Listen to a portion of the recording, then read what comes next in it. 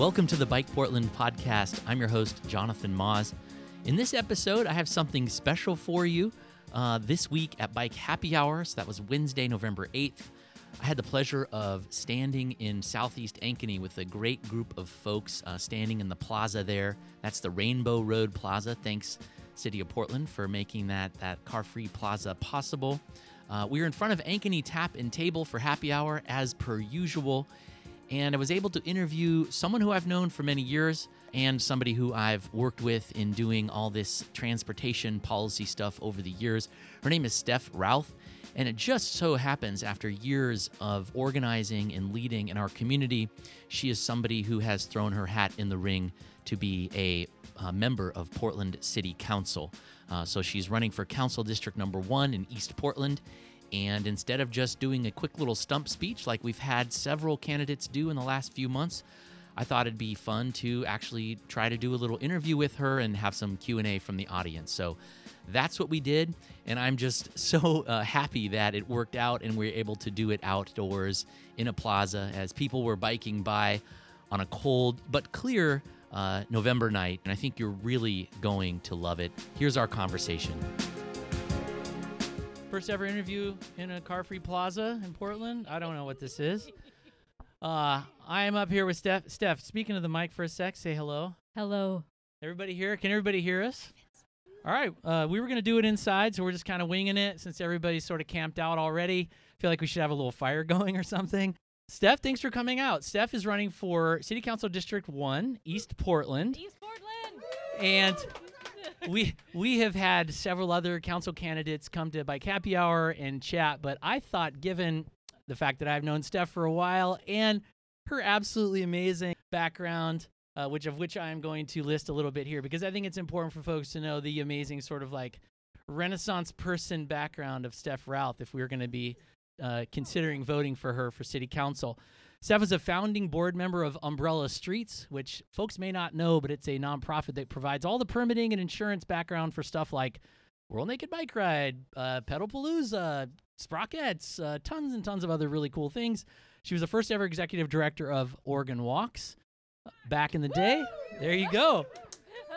She worked for the Community Cycling Center. She was her interim ED last year for a bit.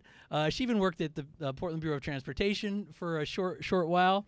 She worked at Sightlines. She's got just amazing. She's led political campaigns. You were on the team that helped get the Fixing Our Streets gas tax measure passed, right? All at kinds the of interesting of the things. Pandemic. Yeah, no problem. She's also been on the Portland Planning and Sustainability Commission since 2019. Yeah. Oh, my goodness. That, folks, if you don't know, the Planning Commission of Portland is a very sort of thankless but very important job, a lot amount of work for no pay and a lot. Anyway, so that's a fascinating thing. We'll talk a little bit more about your work on Planning Commission in just a sec. But beyond all that sort of like regular, amazing community organizing leadership stuff, she's done some pretty amazing things beyond that. Working at a cannery in Alaska. What the heck were you're living in northern China during SARS? Yes.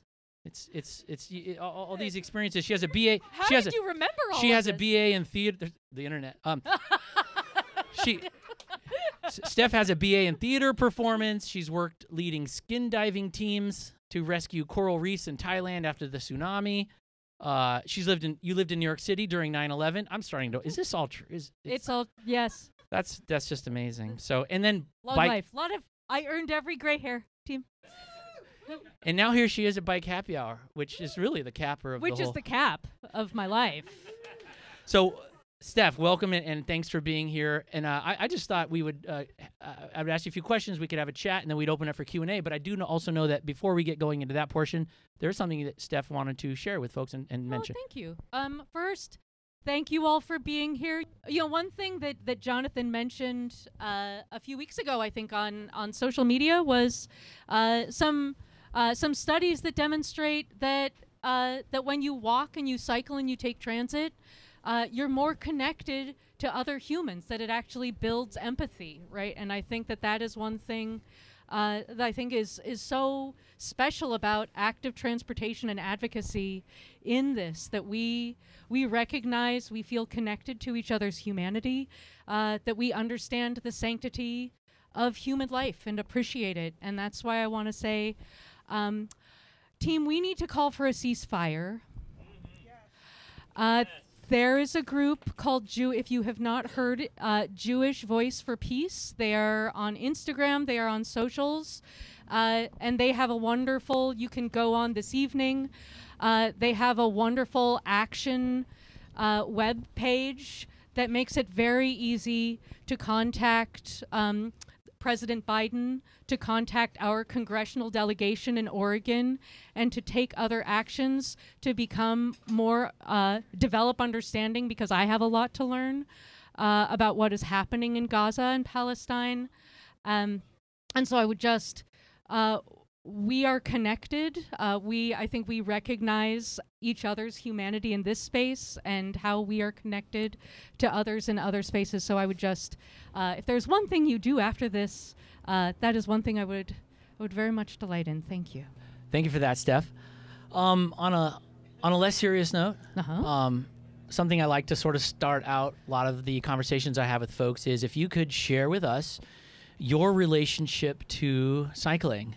And if not just cycling, mobility and how you've gotten around all your life and sort of the impact that's had on you. So I'll just start with saying I'm running. My name is Steph Routh. I am running, as Jonathan said, for Portland City Council District 1, East Portland. I grew up in Park Rose. I live in Lentz. So East Portland is the home of my birth. It's the home of my heart. I was car free for 45 of my 47 years. I did get half a car 2 years ago because I have a rescue puppy. That's why. But I have been primarily biking as I married my bicycle in 2006. Wait. You did what? I married my bicycle in 2006, Sparky. My dad gave me away. It was a beautiful ceremony. This was actually where I met you, Jonathan. You were our photographer. I was photographing. This was for people that don't know. If you're newer to Portland, people used to marry their bikes. Okay, you can still do it now. There's fine if you want to do. If you want someone to document and be a photographer, I'll have happy to show up. Yep. But I am a reverend. I do weddings. At the Multnomah County Bike Fair, I think it was 2006 or so, there was a booth, Marry Your Bike booth. There was a minister kind of person there to do the officiating and everything. And there was Steph, Pastor Ted. Steph rolled up. She even had, there's a photograph of it on Bike Portland. I could dig it up, but you could find it if you go in there. She had, thanks. She even had a dress and everything, a veil, and it was like now you Veils go great with bike helmets. Now you may kiss the bike, and there you go. Totally so anyway, people married their bikes. It was a thing. Yep. It was a thing. Yep. Have you cheated on it with another? I do have another bicycle named George. That's okay. I know, it's true. Yes, it's an open, loving relationship. my current Surly, I have 65,000 miles on her. Sparky, the one that I married, I had an unfortunate incident. I have moved by bike. I've done that 85 times. Who? Bike move number 58. I learned the hard way that, in fact, it is true that the weight limit on a load is about 600 pounds. So the seat stays separated. And that was pretty much the end of Sparky. Biking is just what I did. I moved to New York City. The cycling is the way to get around. And then moving to northern China, similarly, going to Thailand. I was one of the only folks that had an acoustic bike. Most people had scooters. I love cycling. I think it's neat. And I'll say I was thinking about this when I was writing down earlier today for a meeting. It's the one mode where you get to smile at people. I do like how many smiles I can get. I do a scavenger hunt every commute, and I think it was about a 12 smile commute to my meeting this morning, and that's pretty good. Love it. On your website, you say, I am running for City Council to advance community-based solutions to our city's needs. Yes. I wonder if you can share with us what you think sort of a community-based need that's not being met that you would, look forward to working on if elected to city council? Oh, that's a great question. I mean, I think one that has already happened, and how do we make it happen more? Mount Scott Arleta neighborhood saw a significant issue in terms of traffic crashes, but also gun violence. Right, that we had been seeing an increase in gun violence. They worked on with then PBOT Commissioner Joanne Hardesty. They worked on a traffic calming project that was functionally placemaking. It was beautiful. It included traffic calming. It decreased gun violence in that area by, I want to say, well over 40%. That's conservative within a short period of time, and that was commensurate. That was in stark contrast to other neighborhoods in the area. So I think that one thing that we see when we come together and we talk about what are all of our issues, we find remedies that have a lot of co-benefits. That what is good for traffic safety is also good for reducing other forms of violence, such as gun violence. I think that there's also, we have an uptick, especially in East Portland. I live in Lents. I was the Policy and Equity Committee chair for the Jade District when it was starting to there's been a lot of hate crimes, particularly through the pandemic, along 82nd Avenue. And I mean around the city, but definitely there. And so how can we create those co-benefits through placemaking, through belonging, through these ideas that we can create lovable, walkable places, that we see walkability is also disability justice, is also aging in community, is also climate action. Like that when we do something that is an elegant solution, we can create, it's not easy, but some of these are simple. And they become easier when we engage more members of the community. I also think when we're talking about community-based solutions, we need to recognize that we have a lot of differences of opinion, and that a lot of the low-hanging fruit has been plucked for a lot of our issues. We are experiencing a housing crisis. We are experiencing a climate crisis. We are experiencing incredible traffic violence. And so how do we come together across difference to find perhaps not consensus, but a deeper understanding of how our needs intersect? Also getting rid of parking minimums. Yeah, those are all great things. I think what we've seen, unfortunately, and you mentioned Commissioner Hardesty, is that we can do something really amazing in community, and then maybe the infrastructure or the policy or something's not there so that someone else can come along and maybe not push it forward or not take it to the next step. Do you have any ideas or solutions you could say for, like, if you were on council, taking something that had been done and kind of taking it to the next level, even the Mount Scott Arleta thing, something like that, a community solution that we've seen in Portland, depending on who's on council, these things can just basically stop and sometimes be dismantled to some degree or reversed. So, like, what can you bring to council so that we can make sure that those things don't happen as much in the future? I think at a deep level, that is such an important and good question. I think it's important to remember I am obviously running for city council because I care and I want to be part of a solution. No one candidate, no one politician is going to solve our problems, and government cannot be the hero of our story. Communities are the heroes of our story, and it has to be. Like, the town is the hero, and the goal and the role of government, and I think of politicians, is to create the conditions where communities can thrive and community-based solutions can find purchase and endure.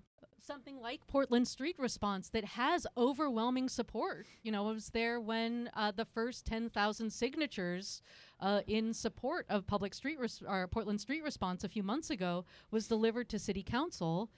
And that is an enduring program that has had a pilot. It was piloted in Lents, and it has developed a deep relationship of understanding and support. And so I think that I think it's important for politicians to realize that we, and I'm not saying anything about any politician that has come before, but I do think like when we get over our skis, and we're I have done this as an advocate sometimes too. Like you're trying to appeal to this tension of how to meet the urgency of the moment, and also the idea. I think it's NASA that says there's something in NASA manuals that it's like our issues are too urgent to go fast. Like we can't afford to do something fast and then experience the inevitable backlash and then spend a very long time trying to regain that trust. You're talking about sort of rate of change. To me, I think a lot about rate of change as somebody who straddles a lot of different worlds, being frustrated that things don't happen fast enough, but also understanding people in positions of power about why things can't change as fast as I want them to. You're going to be in that same boat more so than ever if you're on council. You are, I will just say, an activist, advocate, organizer, by heart, by just your nature. That's my feeling about you, which is great. I love that because I sort of can relate to people like you in that regard. And but I've also seen when folks like that sort of accumulate more power or get leadership roles, their voice can soften, they can go away, and suddenly they're just sitting there sort of like becoming part of the machine, if you will, to some degree. And I just wonder, given all the amazing work you've done, obviously where your heart is for like bending this city to a brighter place, like how are you going to manage that? Are you confident that you can be an elected official in a position of power and still sort of like keep it real? You just described all of my nightmares. Oh, I'm sorry.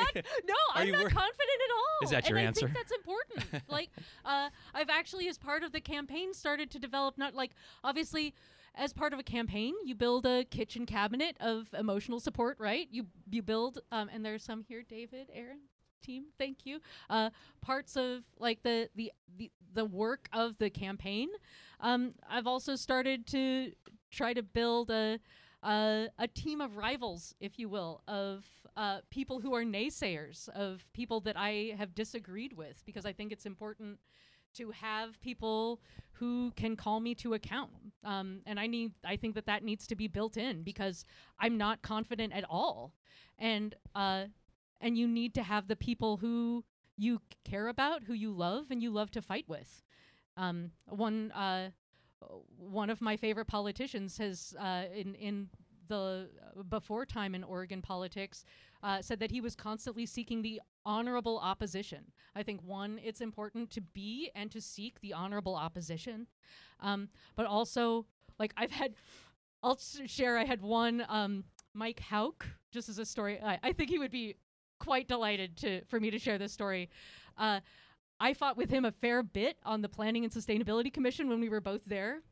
And we had a few like really big disagreements, and particularly around Southreach and the relationship between unhoused folks who were staying along the Springwater corridor and being in harmony with nature. Mike's like an urban wild space advocate. He wrote like Wild in the City, Urban Preservation. So this is a person who's like big on like Oaks Bottom Park to like make sure that the lights stay out on the Springwater. So there's often tension between his ideas of preserving open space in the city with people that need to do things in urban space. So sorry, he's a pretty kind of a legend. So sorry, he's go ahead. Great. And so when we've had differences of opinion, I've really appreciated and I've grown from it. So about 6 months ago, when I was thinking maybe I'd run, I invited him out for a beer, and I asked him like, hey, am I allowed to swear?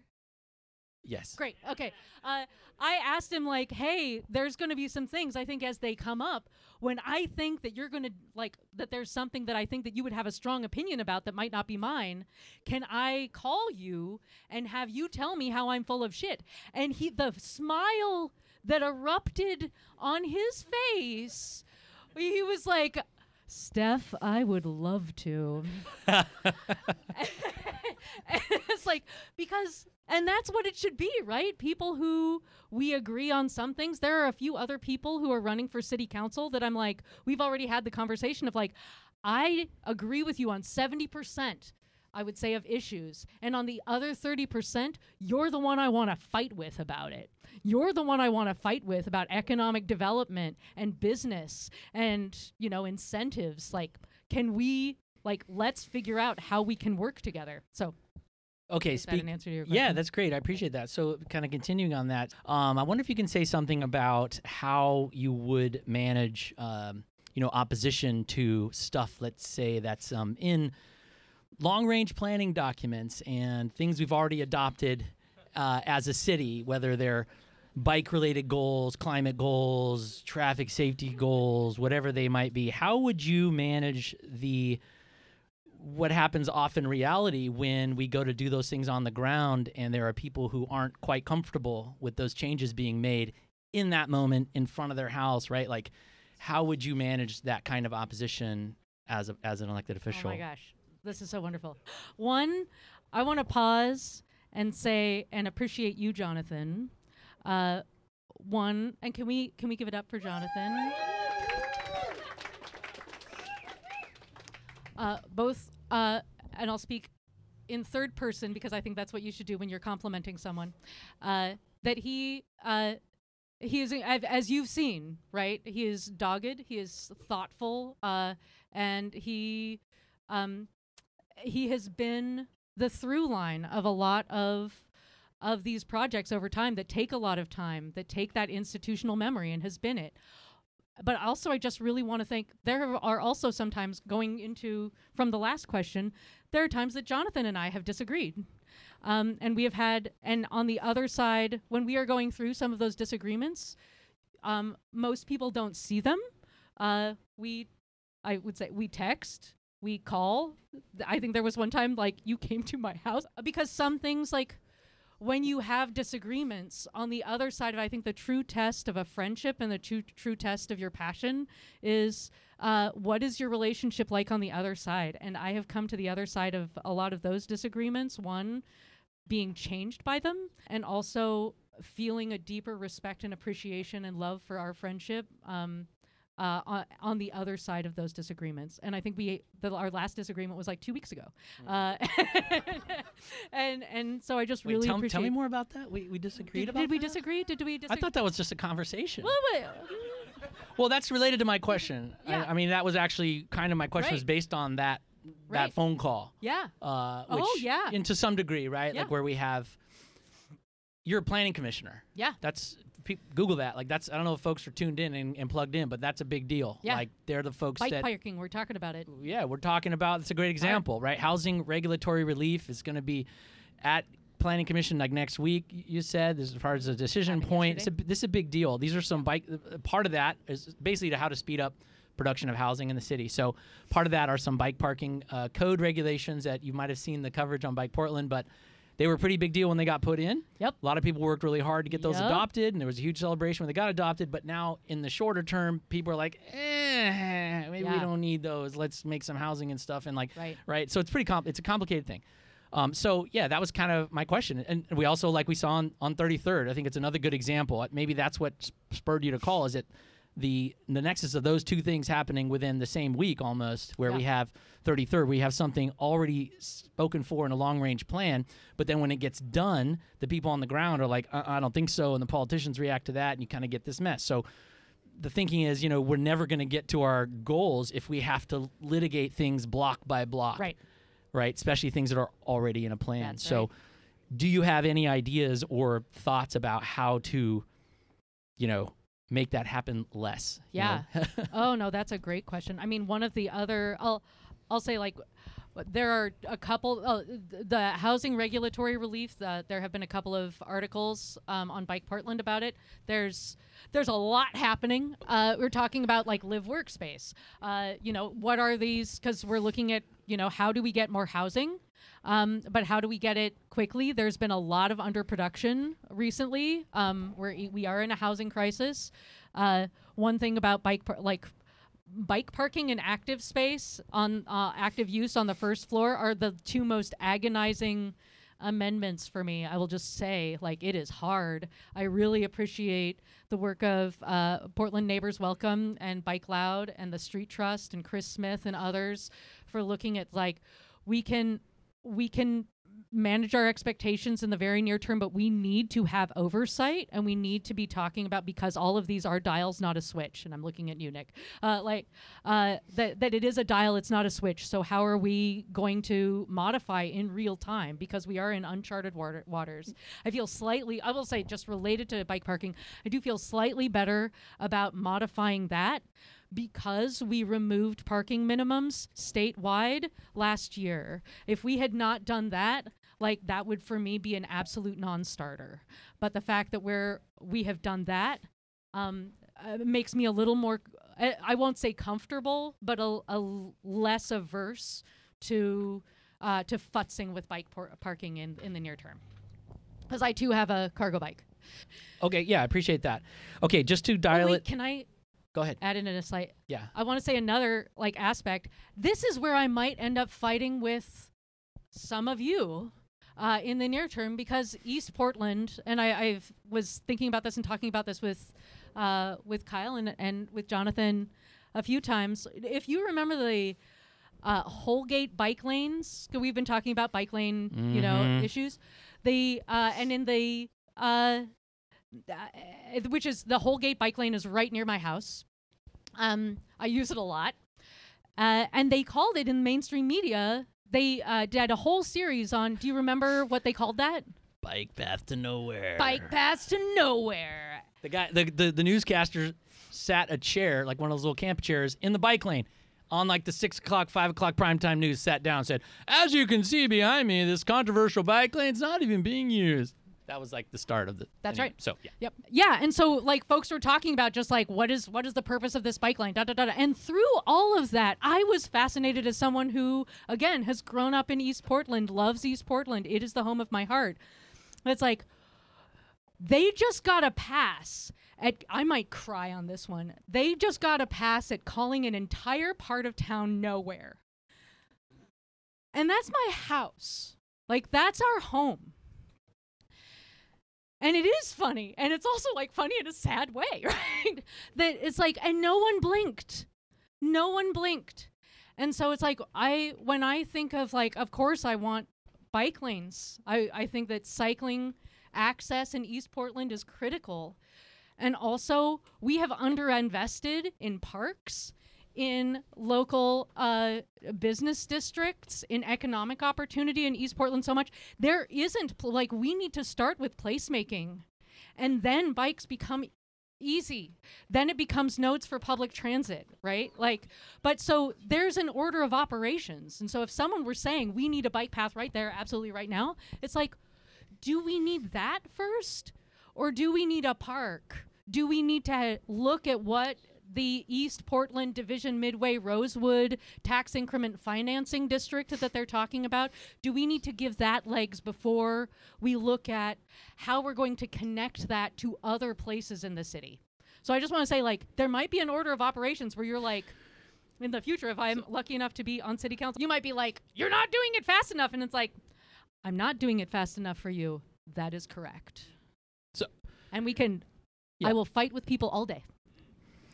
So on that note of order of operations, if there were any PBOT people here, which typically there are, but it doesn't look like there are tonight that I can see, I think they'd be thinking in their head that if you look at the numbers in terms of investment in infrastructure, they've been spending more for the last several years out in East Portland than they have in inner neighborhoods, which runs counter to the narrative that I know you've been around this stuff as long as I have, if not longer.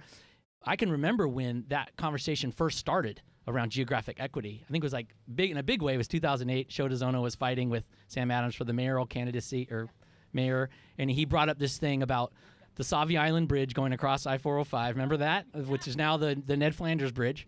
But Sam Adams, former mayor, wanted to use the one from Sauvie Island, reuse it out there. It turned into this huge fight because he was in a run for mayor, and his competitor was an East Portland guy, Sho DeZono. And Sho started to make it a big point to fight Sam by saying, there's an old lady in East Portland without a sidewalk. We need that before you're going to get your bridge over the wealthiest part of town. And how many sidewalks did we build? Well, my question is, though, that was then, and I think that became such East Portland Action Plan started. There's so much energy around advocacy in those years after that the amount of money started showing up, and PBOT really recognized that and started putting a lot of money out there. So based on what you said a second ago, or do you think that how are they doing on there? They would say monetarily, if you just look at the numbers, it's there. But are you saying that maybe we aren't investing in the right things in East Portland, or that what's missing out there? That you can't just say we need more money. What does East Portland need? I think we also still have so much catching up to do, across the board. And I think that's, again, why I'm really excited. Cautiously optimistic based on the Cully. Cully has a new project, a new version of the tax increment finance, like that gets wonky. I think that there is some cautious optimism, again, around placemaking. Because a lot of the projects in East Portland are things like the gravel streets. Like, how are we going to just level the gravel streets? Because we still have we still have a huge lack of sidewalks. We're not going to get. It sucks. We're not going to get those anytime soon. Sidewalks are really expensive. How do we get there?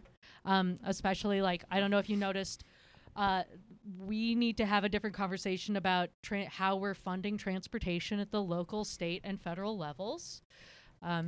We need to talk at some point. This is above my pay grade about the State Highway Trust. But I think in the near term, we still have a fair bit of catching up to do. Just as a point, we have the Green Loop, right, in inner east and downtown, but we also have the Green Ring yes. that has not been funded. So there's some we have a lot of catching up to do. You remind me of the Green Ring, and that was, I think, probably one of the arguments that we had in the past, where I don't. You maybe thought I was a huge advocate for the Green Loop, not necessarily. I just happened to do a lot of stories about it, whatever. I do think it's awesome for sure, but I remember you probably brought that up. Maybe it was at a hearing or something, but that idea that, well, where's the Green Ring in Lentz? Why don't we have that? Another disagreement we had was when you actually testified against bike share. Oh yeah. Sorry to, Oh yeah, no. So when bike share got triggered by a $2 million federal grant, they had to go through Metro. So their hearings at Metro, and everybody had to show up and say if they wanted it or not. There was a big feeling at the time that because it was only downtown, basically, that's where they were going to put the bikes, that folks like Steph were like, ain't going to happen. So you didn't necessarily want bike share to happen at that point, or you didn't want. I did want bike share to happen so badly. But what I wanted to ask is do you think now, looking at it, do you think if bike share was to expand greatly in East Portland, would that be a big benefit? Is that something that you would be in support of? Oh yeah, I think that would be great. I will say, since we're talking about it, the context, Metro for the first time ever had an environmental justice criteria on that grant, and I'm sorry, but bike share at that time was downtown. It was for people who were credit card holders. It did not, I felt, and Oregon Walks was part of a small group of organizations who felt it's we love bike share, not with this money. This money is for environmental justice criteria. And the way they were trying to say it was that there are a lot of poor people who live in the central city. And our response was, and I think that we were right on this. I am very glad that we got bike share. I love it. But being near poor people is not the same as being for poor people. Woo! There is a difference. And so it's I love bike share, but we don't get to say that something that is that excludes people who are unbanked at that time is a social justice project. We just don't get to say that. Cool. Appreciate that. Okay, bike share is great. One thing that we've seen a couple of times, in Tigard and a few projects of cargo bike fleets that are specific to affordable housing, deeply affordable housing projects. And I think that is just such a cool potential model for seeding in specific areas, as we're looking at both the working on the housing crisis and how do we have affordable, abundant access to great active transportation. Cool. Yes. while we're really working on deeply affordable transit. Oh, okay. We're close to wrapping up here. Then I would get to some Q&A. So if you have questions, get them ready. And I can pass the mics around because there's no cord. Sorry, geeking out on the tech here. Sorry. Okay, so you have a huge background in transportation and biking, and we've been talking a lot about that tonight. I want to ask you something about the sort of saliency of transportation as a political priority. It's something I've sort of been harping on Bike Portland for a while, how I'm sort of like selfishly bummed a little bit that it's not a sort of like top tier issue. And like, given your background and everything that you're about, you don't have anything on your website about transportation as a part of your platform. You have, I think, there's 3 things on there. Not to say that you're done with that, but I'm just saying it's emblematic. I think I've been scanning the 20 or so candidates. A lot of them don't even have a transportation platform. I'm curious if you think if anybody could make that a part of their campaign and something that they, push politically. It would be you, but if it's not on your website, do you think it is an issue that can be a strong issue to run on in Portland? Next year? That is a great question. I feel in this, so on my webpage, our campaign platform at present is housing and shelter, community safety, and climate action and shared prosperity. I believe that transportation runs through all of those. Transportation is a mode. It is a mode to housing. It is a mode to climate action. But it is a mode to shared prosperity.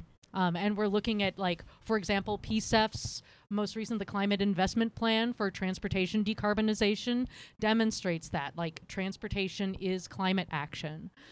But I believe that transportation is in service to all of that. Also, equity and racial justice are not things that are called out on my platform either, but they are woven through racial justice, gender justice, social justice, class are woven through all of it, because that is housing, that is climate action. So I think that transportation, I think that shows up in different ways by different names, sometimes in service too. But I think that what I'm hearing you say, and if I'm hearing what I think you're saying, I agree, is that that it is always on the table. It is always part of, I believe about 1/3 of our city's land use are streets. That's 1/3 of our land use as a city. Like, transportation absolutely has to be a part of it, but it is a mode. It is a utility. Appreciate that answer. Fantastic. Let's get to some Q&A. And we have a question. Go ahead. So I'll start with Lois, and I'll get to you. So, I like all the things you have to say. I'm not going to vote for you, but that's because I'm not in your district. It seems like you'd be so great on city council. Why haven't you run before? Oh, that's a good question. Well, I was, you're so kind. Honestly, I begged to be on the Planning and Sustainability Commission because I wanted that to be my terminal. I was hoping that would be my terminal service. It's really time intensive. It's super wonky. It's low profile. It pays $0, and it was the love letter to my city. And then I saw we worked really hard on the Shelter to Housing Continuum project. It passed unanimously, and then I didn't see much happen with it. And I realized then when I saw the district lines drawn for the new system, and I saw that on day one of the new administration, East Portland would have more representation than in the on day one of the administration than in the cumulative history of Portland City Council. Like, that was just so meaningful, and I couldn't say no. Okay, we have another question over here. I would love if you could expound upon the idea of shared prosperity and what you mean by that and how to implement that. Yeah, could you say who you are and I'm introduce yourself? Michael, I'm Portlander. Yeah, great. On a bike. Okay, thank you, Michael.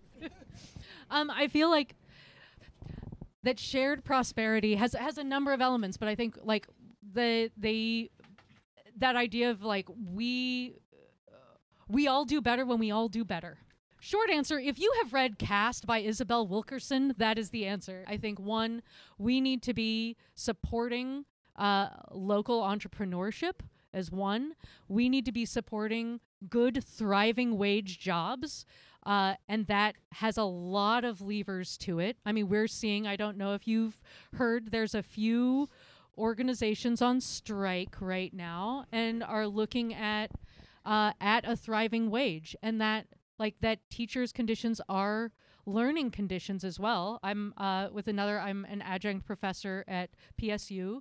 I teach community organizing and social change. We averted a strike. We were getting strike ready. Similarly, to that end, we are currently going through a process in the city called the Economic Opportunity Analysis. I'm on the collaborative working group, and we're looking at what does the future of economic opportunity look like in the city from a zoning perspective. But I think that is one of many levers. And the city of Portland is a huge employer. Okay, Hami has a question over here. Hi, Steph. Thanks for being here. Jonathan, this wireless mic is amazing. Thank you. My name's Hami. Yes. No, I might start singing. If you need to sing Mariah Carey, we're here for it. Anyway, you mentioned love many times, I think, in your answers, and I want to see what you have to say about how we can bolster a loving city. I think we all have love within us.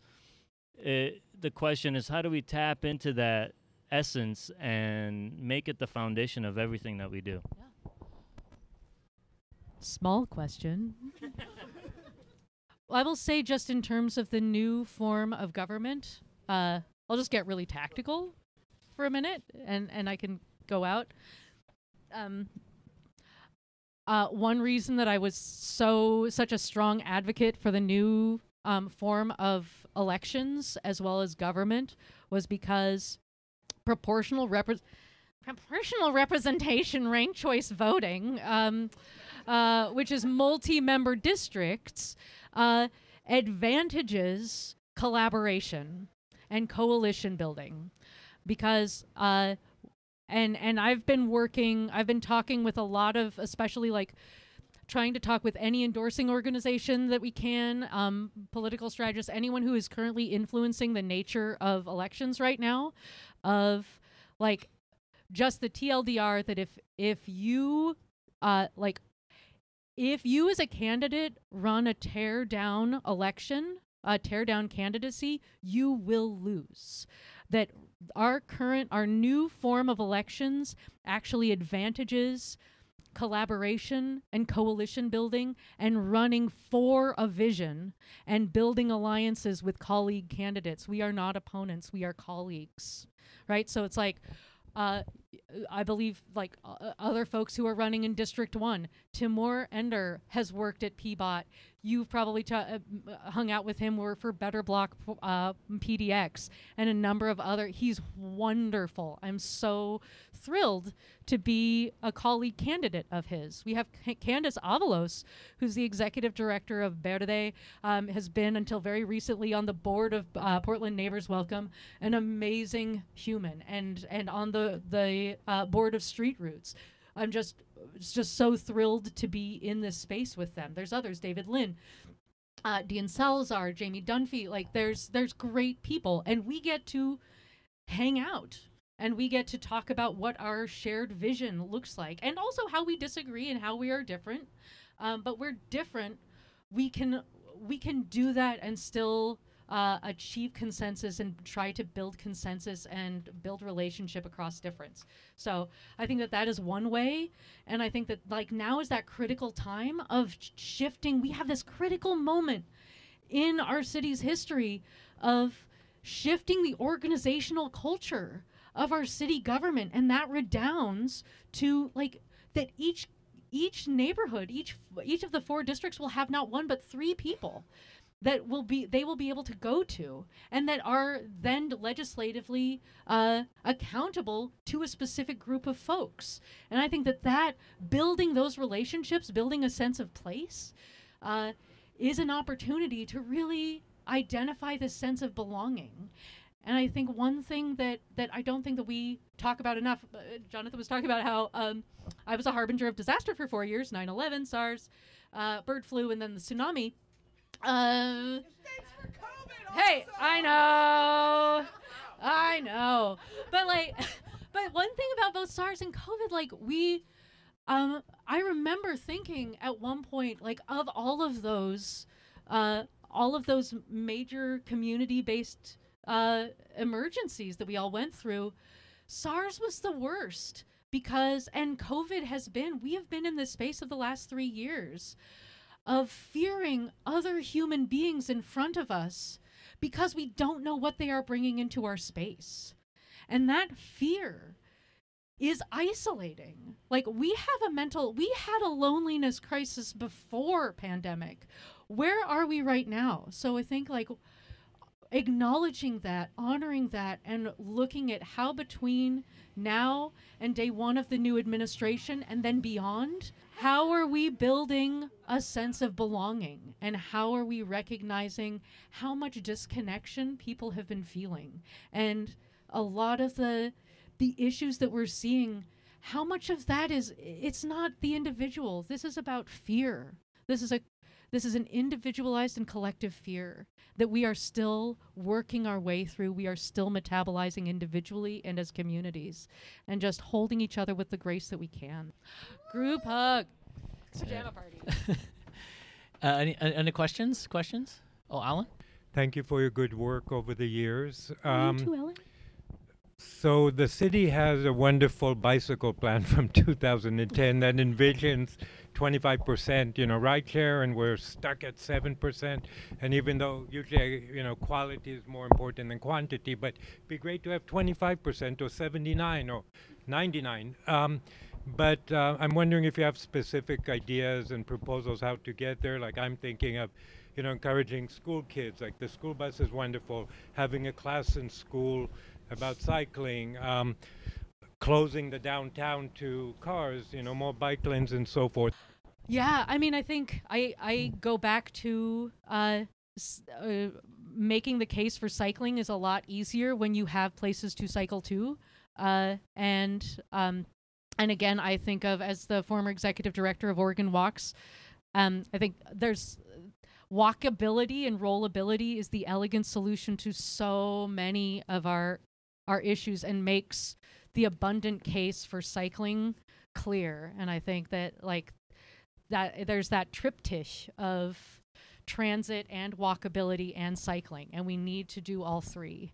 I think that one thing that is a little bit that we need to be working better with, and we need to really look at how transit is funded and how we're working on operations, because transit is the backbone to a land use that makes both cycling and walking inevitable. Yes, well put. Scott, might give Scott the last word here. First, wanted to make a little observation about your neighborhood. I've lived in Portland for 61, in the Portland area for 61 years. Well, my sister lived within a mile of your place for almost 25 years. Let's put it this way, simple matter of fact. Lance gets, if it's lucky, 5 cents of every dollar spent on their neighborhood. The simple reality is they have never been able to get. If you get in, how are you and everybody else going to work to help? That's a great question. That's why one of the reasons I filed early is because I think the collaboration and coalition building needs to happen on the campaign trail. And that's why I wanted to start early. So that's why I've started. Thank you. Oh, thank you. Because you know how long I've been waiting to vote for almost 15 years. He's probably not the only one. No, I may just move to Lab so I can vote for him. Yes, I will be sending you some money. Thanks, Scott, for the question. And thank you, Steph, for having this chat out in the street on a cold night. Appreciate you being here. Thank you all for being here. You're all heroes. That was City Council candidate for District 1, Steph Routh, standing outside with me on Southeast Ankeny Street between 27th and 28th at Bike Happy Hour. Thank you so much for listening. As always, remember that Bike Portland is community journalism, and it needs community to survive. So if you are a subscriber, thank you very much. If you're not a subscriber yet, please become one at bikeportland.org/subscribe. We also take financial contributions, and a lot of folks like to just do that. So if you can hit us up at bikeportland.org/support, you'll find our Venmo name at Bike Portland and other things like that. If you want to help us keep doing the work that is vital, not just viral, that's what we're doing here. It's human-powered news. Bike Portland since 2005 would love to have you be a part of it as a financial supporter. Thank you so much for listening, and until next time, we'll see you in the streets.